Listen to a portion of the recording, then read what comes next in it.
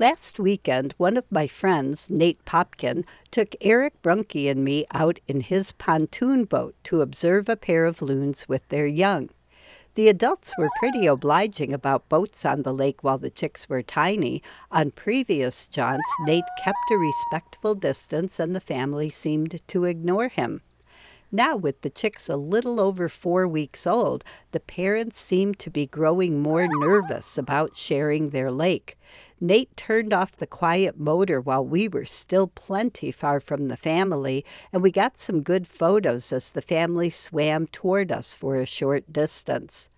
Then, one parent started leading the babies off toward the far end of the lake while the other parent approached the boat closer than I've ever seen a loon, on and off, making the tremolo call. I, of course, took plenty of photos and a couple of videos while the boat floated there.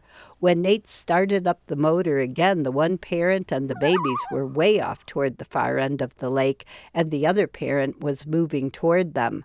The one with the chicks apparently instructed them to sit tight and join the other now a good distance from us. It was time for us to head back. Meanwhile, over the years, I've heard from a lot of pontoon boat owners in Wisconsin who have had pretty much the opposite experience. One of the most serious predators of baby loons is the bald eagle, which won't go anywhere near pontoon boats, especially if people are in them. Apparently, some loons on some Wisconsin lakes have figured that out and now bring their chicks to the side of any available pontoon boat when they need to leave their babies to focus on fishing.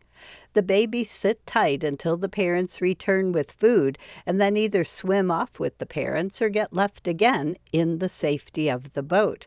The owners are apparently too charmed by the trust placed in them, or at least in their boat, to even dream of starting the motor until their babysitting job is over. 2 days after my experience on Nate's pontoon boat, Nate's wife Lisa went out on the lake on her paddleboard and stayed at least 100 to 150 yards from the family. Nate writes, quote, "Unexpectedly, the male came up from behind her right next to her and was very agitated. He was very vocal and circling her right next to the board, pumping out his chest and rising out of the water, stomping his feet rapidly up and down on the lake surface near her. She tried to stay still and then paddle very slowly away to the other side, and he followed her across the lake. He escorted her away," end quote.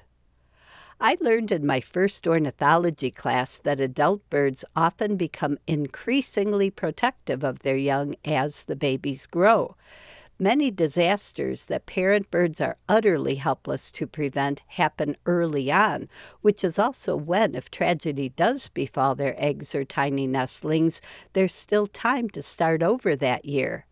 By mid-July, parents have not only invested a huge amount of time and effort into their chicks, but they're also beyond the time of no return as far as re-nesting goes. That could explain why Nate's adult loons are acting different now than just a week or two ago. I'm not surprised that his loons haven't figured out that pontoon boats can provide a safe haven for baby loons in a world over which eagles soar. Loons consider humans a threat too, after all.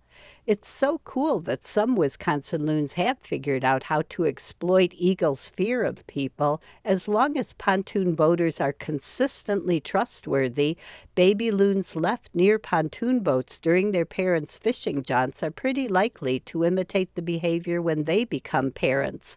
But this is the kind of learned behavior that will probably take many generations to become widespread. The more I learn about birds and the more I watch them up close and personal, the more I appreciate the differences between species and the differences between individuals, the more reasons I have to love them, and the more brightly my incandescent joy glows, finding myself on this jewel of a planet so teeming with them. I'm Laura Erickson, speaking for the birds.